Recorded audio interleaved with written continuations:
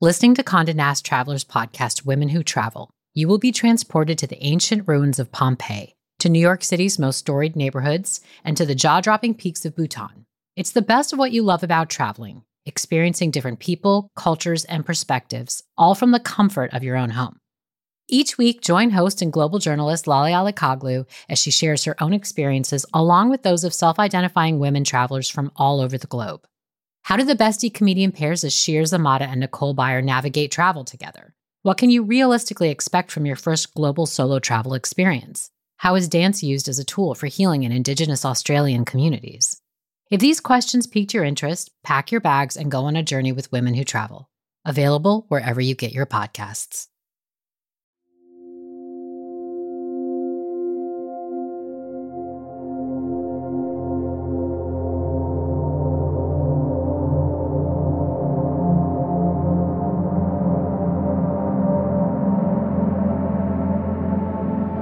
There is an Islamic proverb. Trust in God, but tie your camel first. Which means, exhaust all your efforts. Do everything humanly possible. And then, let go of the reins.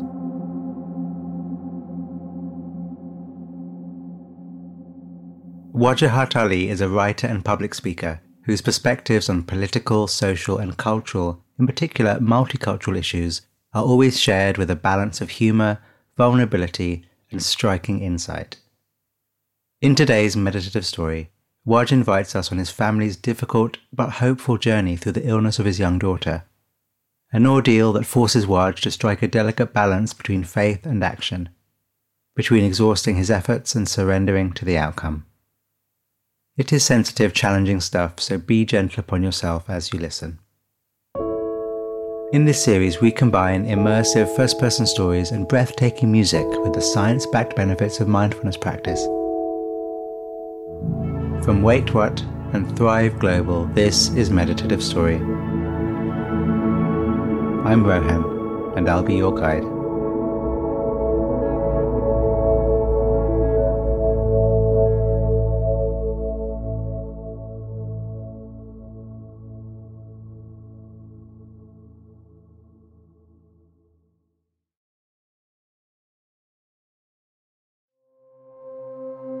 The body relaxed, the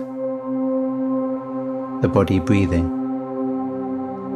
your senses open, your mind open, meeting the world.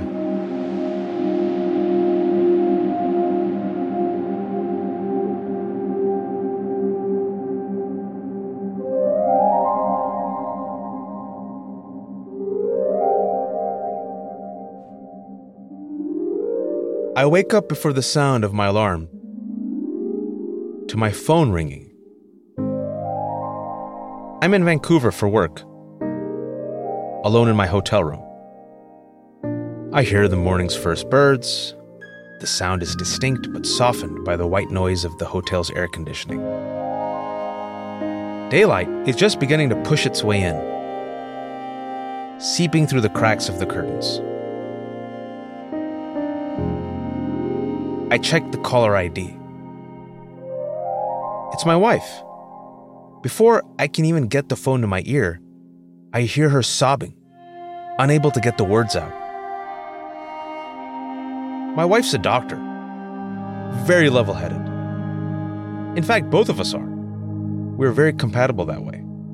So to hear her so distraught isn't just upsetting, it's alarming.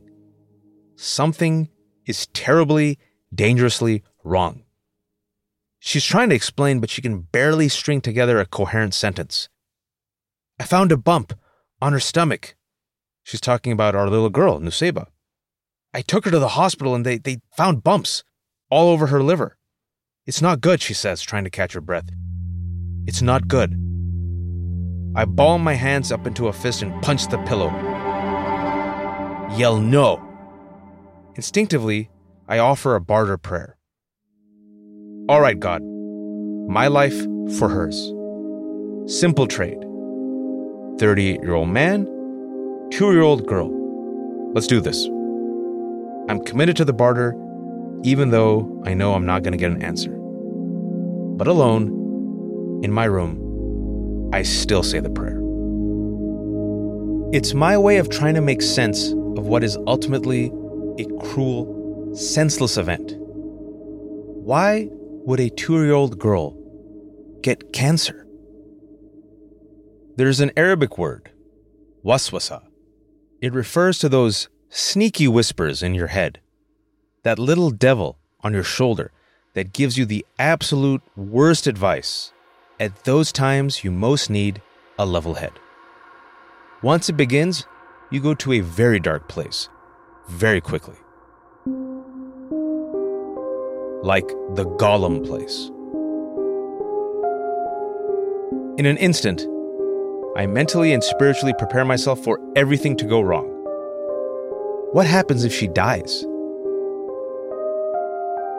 This is me burying my daughter. This is me telling my in-laws she passed away.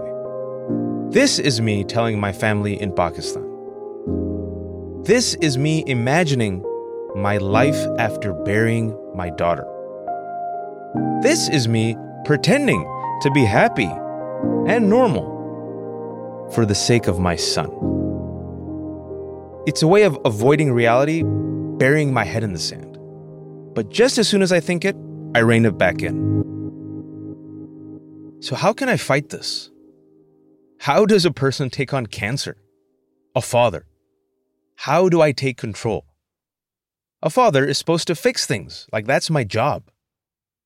I want to absorb Nusayba's pain. I want to believe it's in my power to fix things. But of course, I'm not a doctor, much to my South Asian parents' chagrin, and to be honest, I don't even have health insurance.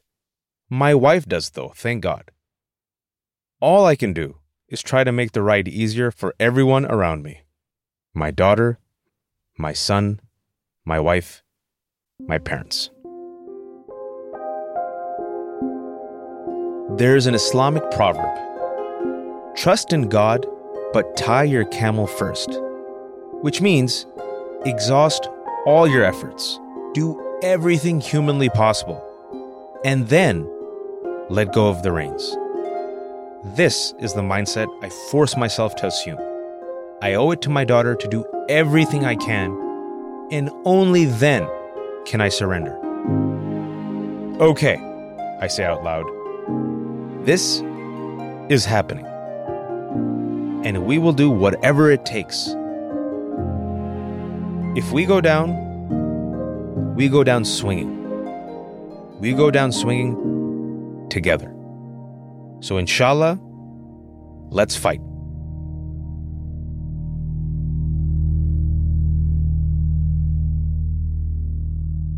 This is happening. What is happening with you is happening. For Wajahat, it's a conflicting, messy mix of surrender, fight, bargaining, and acceptance. It's okay if they're in conflict, but what emotions are here for you as you lean into what will happen next?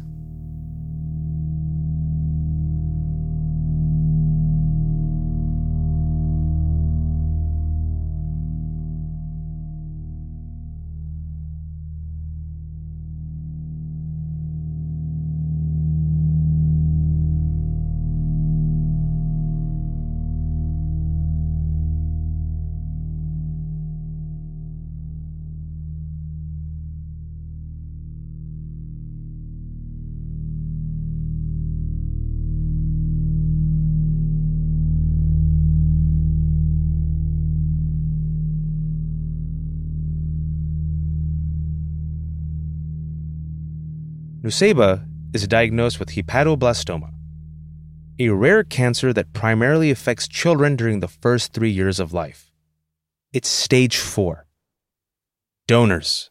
We need a donor. Among the viable donors is a friend of ours who volunteered without telling me. The doctors tell her liver is a perfect match. For the first time in months, we are ecstatic. Are you 110% positive? Like, for sure, is this happening? This is happening, right? You have done all the tests. It is like completely confirmed, correct? Yes, yes, check, yes. Pure joy. It is the exact opposite of how we felt in April when we first found out.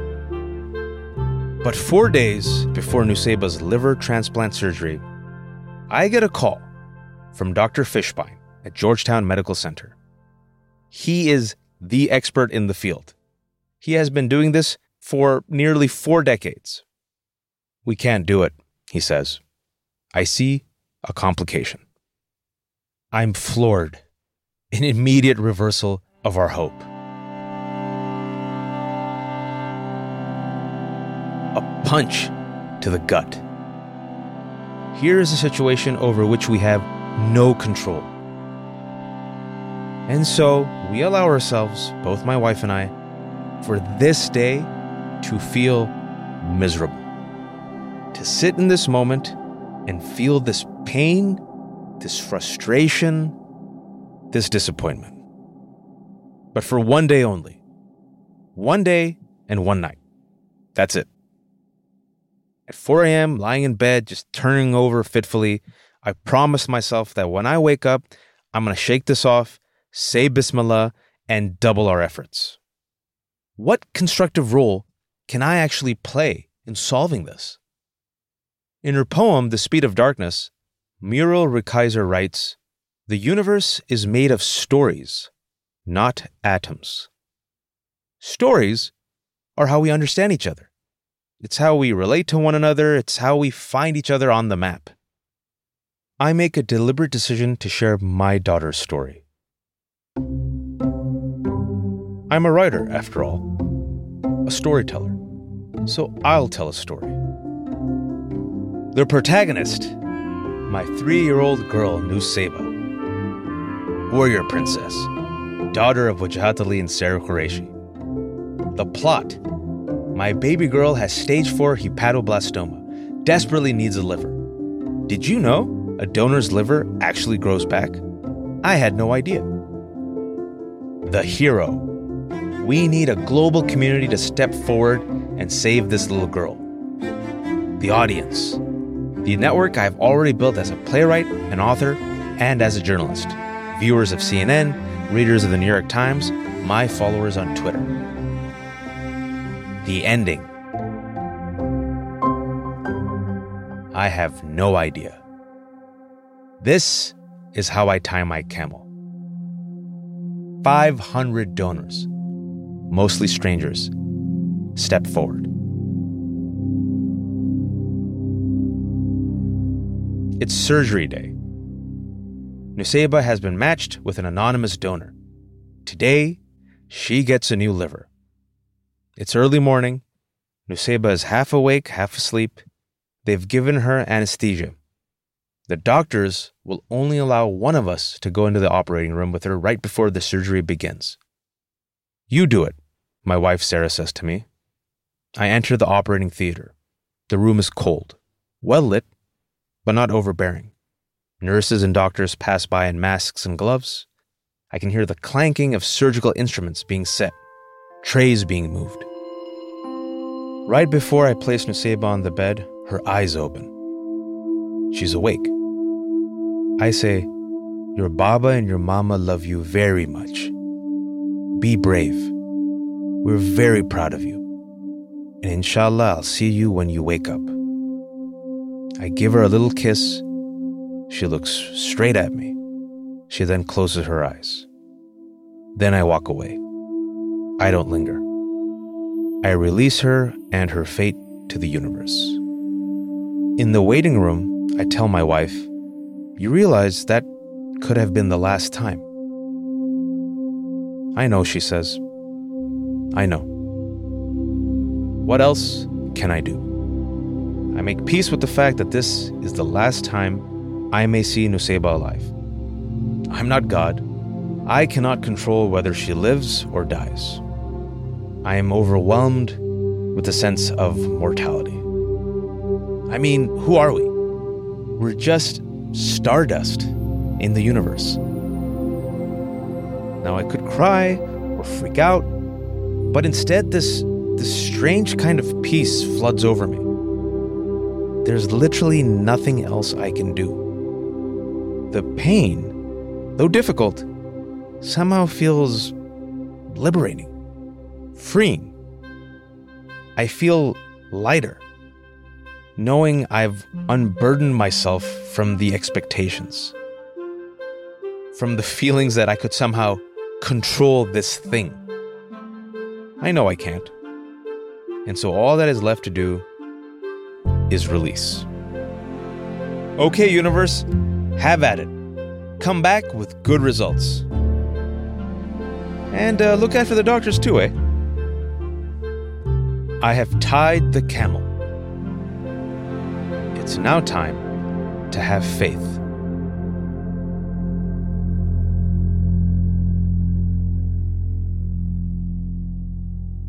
Can you imagine Wajahat here in the hospital?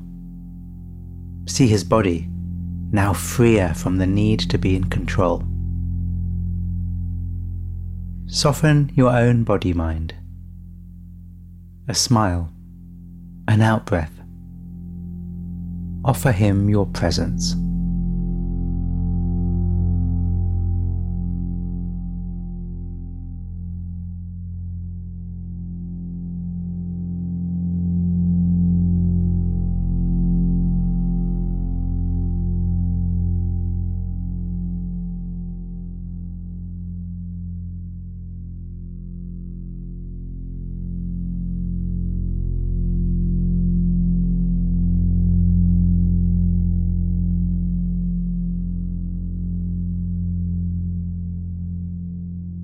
I get up from my seat in the waiting room at one point to go find food for my wife. I need something to do. A chore. Something to distract me from my racing thoughts. I walk fast. I'm trying to focus. Searching for this thing called the Epicurean Cafe. My eyes are bloodshot. I am exhausted. I'm wearing jeans with the hospital gown I never bothered to take off. I'm a madman, tearing across the Georgetown campus on the loose, waiting in line at the cafe, holding an overpriced buffet salad for Sarah. The college kids in line are averting their eyes and instinctively stepping away from me. The cleanest and easiest surgery we've ever been through. That's what every nurse and doctor tells us. Everything went perfectly. Down to the way Nuseba's body matched with the natural aortic curve of her donor's liver. In the hallway outside my daughter's room, we bumped into the donor surgeon. There were tears in this man's eyes. He says, "Your daughter got a good man's liver." Most people, when they wake up, you know what's the first thing they ask? Will I be all right? When can I go back to work? This donor, he woke up and he asked, when will I be well enough to donate blood again? Your daughter's gonna be fine. She's got a good man's liver. Hearing those words, I feel an unexpected shift. We live in jaded and divisive times. It is easy to fall into a cycle of despair and cynicism. At that moment, I can't discount the forces of good that still existed in the universe. I zoom out and am able to see everything that unfolded once we shared Nuseba's story. 500 people, mostly strangers, sign up as liver donors. We raised awareness. Certain donors who signed up connected with other patients who then got saved.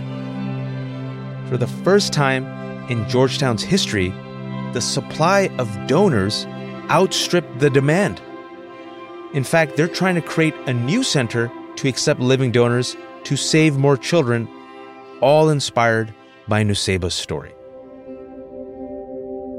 We give people an opportunity and they show us their appetite for kindness and selflessness. We see that people are willing to set aside their differences on politics, religion, class. If you invite people to participate in the ongoing narrative of a little girl struggling to survive, they will answer your invitation. Even people who hate me because of my politics. This moment, prompted me to give humanity a second chance. Because humanity gave me a second chance. Tying your camel and having faith is a practice bigger than me. Its impact spreads outwards, touching dozens, then hundreds, and eventually thousands of people through a ripple effect.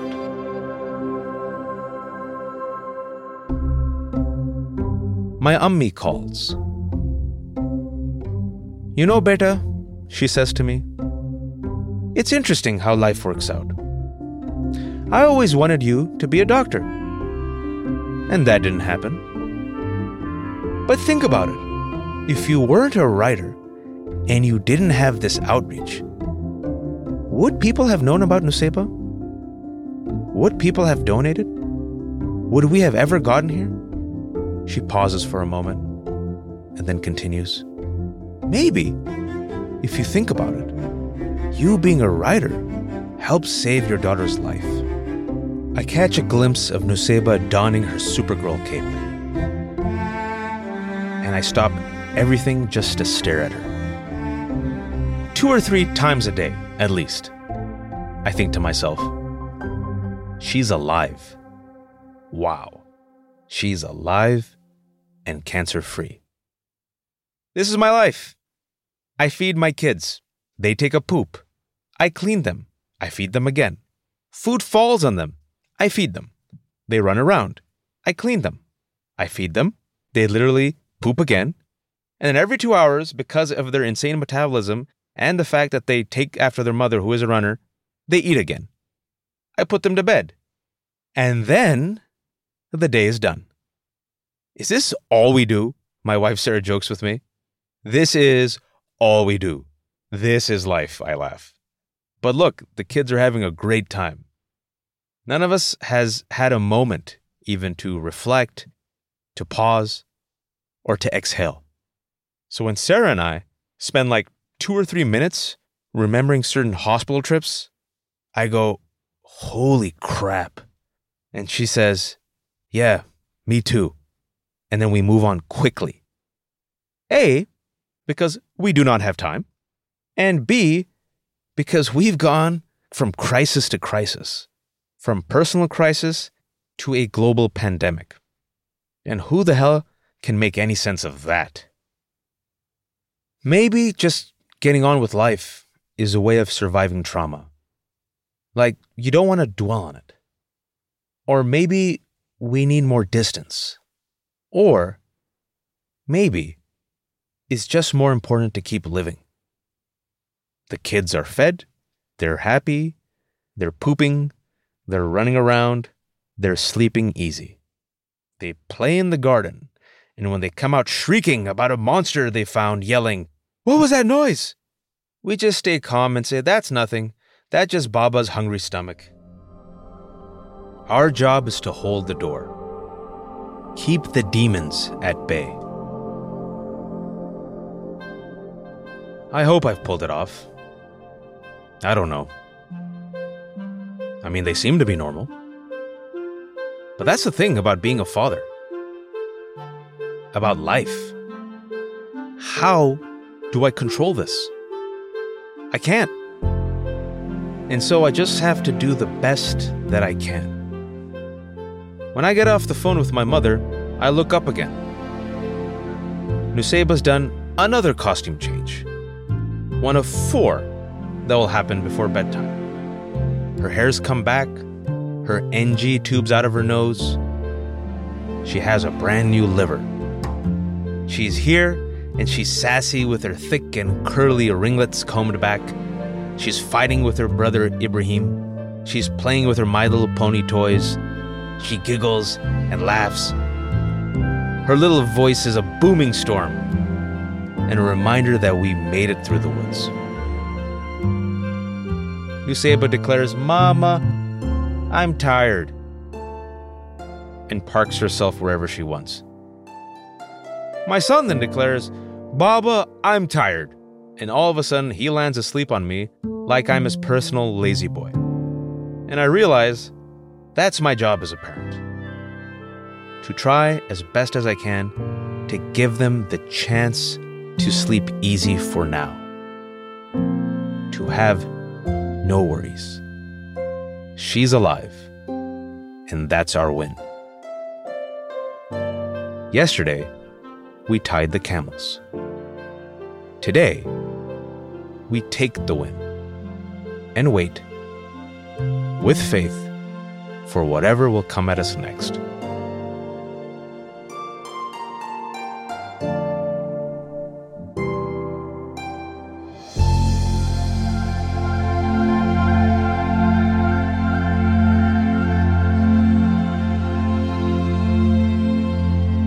Thank you, Wajahat.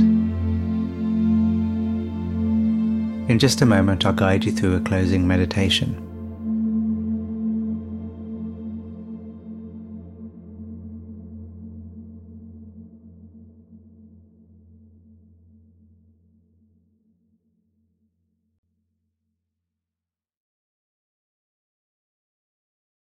Before we start the meditation proper, do take a little while to settle in, as long as feels right.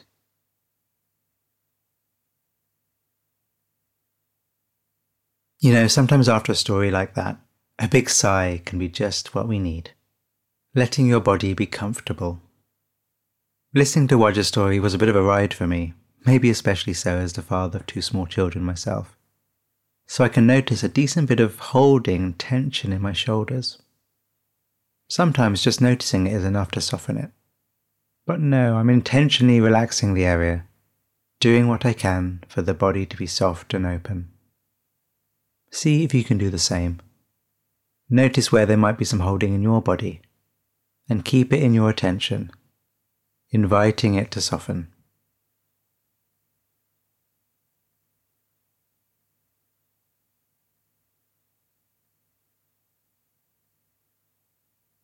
Okay, let's go. We're going to play with a form of meditation called loving kindness, with a bit of gratitude practice sprinkled on top for good measure, inspired by Waja's story of his daughter. So start by bringing to mind Nuzaiba's donor, a man, anonymous, who gave part of himself so that she may live. Thank you. May you be well. May you be happy. Imagine him, however works for you. A piece of him, now her. Thank you. Who knows? He might be listening to this right now. May you be well. May you be happy.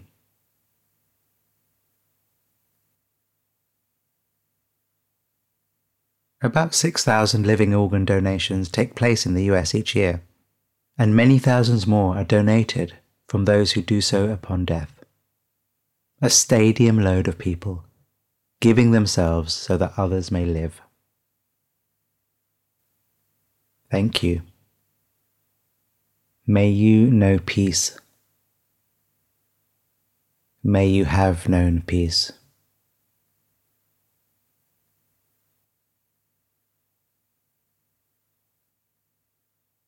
An organ is quite a full-on gift, but there are people in your life who have given you part of themselves, selflessly, so that you might be a better you. Who comes to mind? The first person you think of is a good person to go with. Bring them to mind. They may be alive or dead, lying next to you or several time zones away. If it helps, remembering a memory of a favourite time you spent with them, or the thing about them that makes you smile. Bringing them to mind, letting them rest here.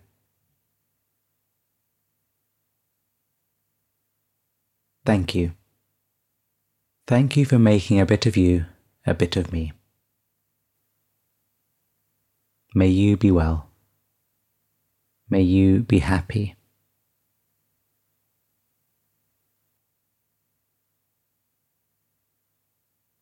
You now, me.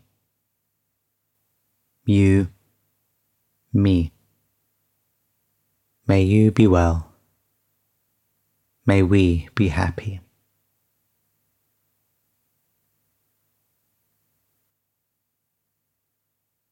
And now, turning the beam around, you the donor of kind thoughts and attention and care. In your own way, you do the same. Sacrifice pieces of yourself for the well-being of others. In small ways, sometimes in big ways. No need to feel awkward about turning the beam around, letting the chest be soft. The heart center. May I be well. May I be happy.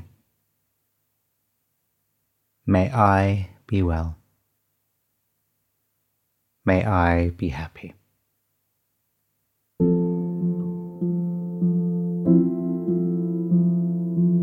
Thank you, and go well.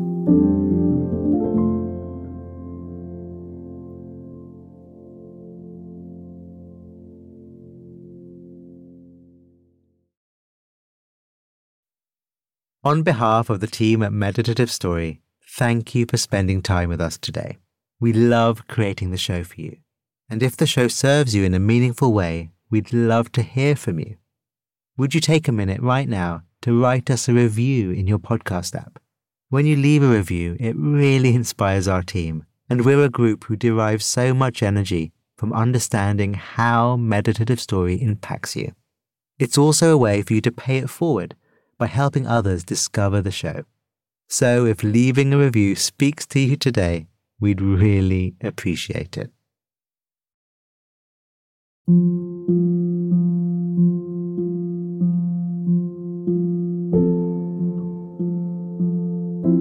Meditative Story is a Wait What original in partnership with Thrive Global. The show is produced at the studio inside SY Partners in New York. Our executive producers are Darren Triff, June Cohen, Ariana Huffington, and Dan Katz. Our producer is Timothy Liu Lee. Our supervising producer is Jay Punjabi. Our curator is Carrie Goldstein. Original music and sound design is by the Holiday Brothers. Mixing and mastering by Brian Pugh.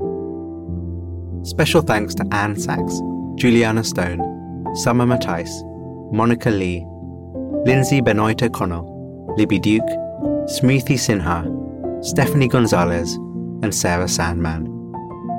And I'm Rohan Gunatilaka, creator of the Buddhify meditation app and your host. Visit meditativestory.com to find the transcript for this episode.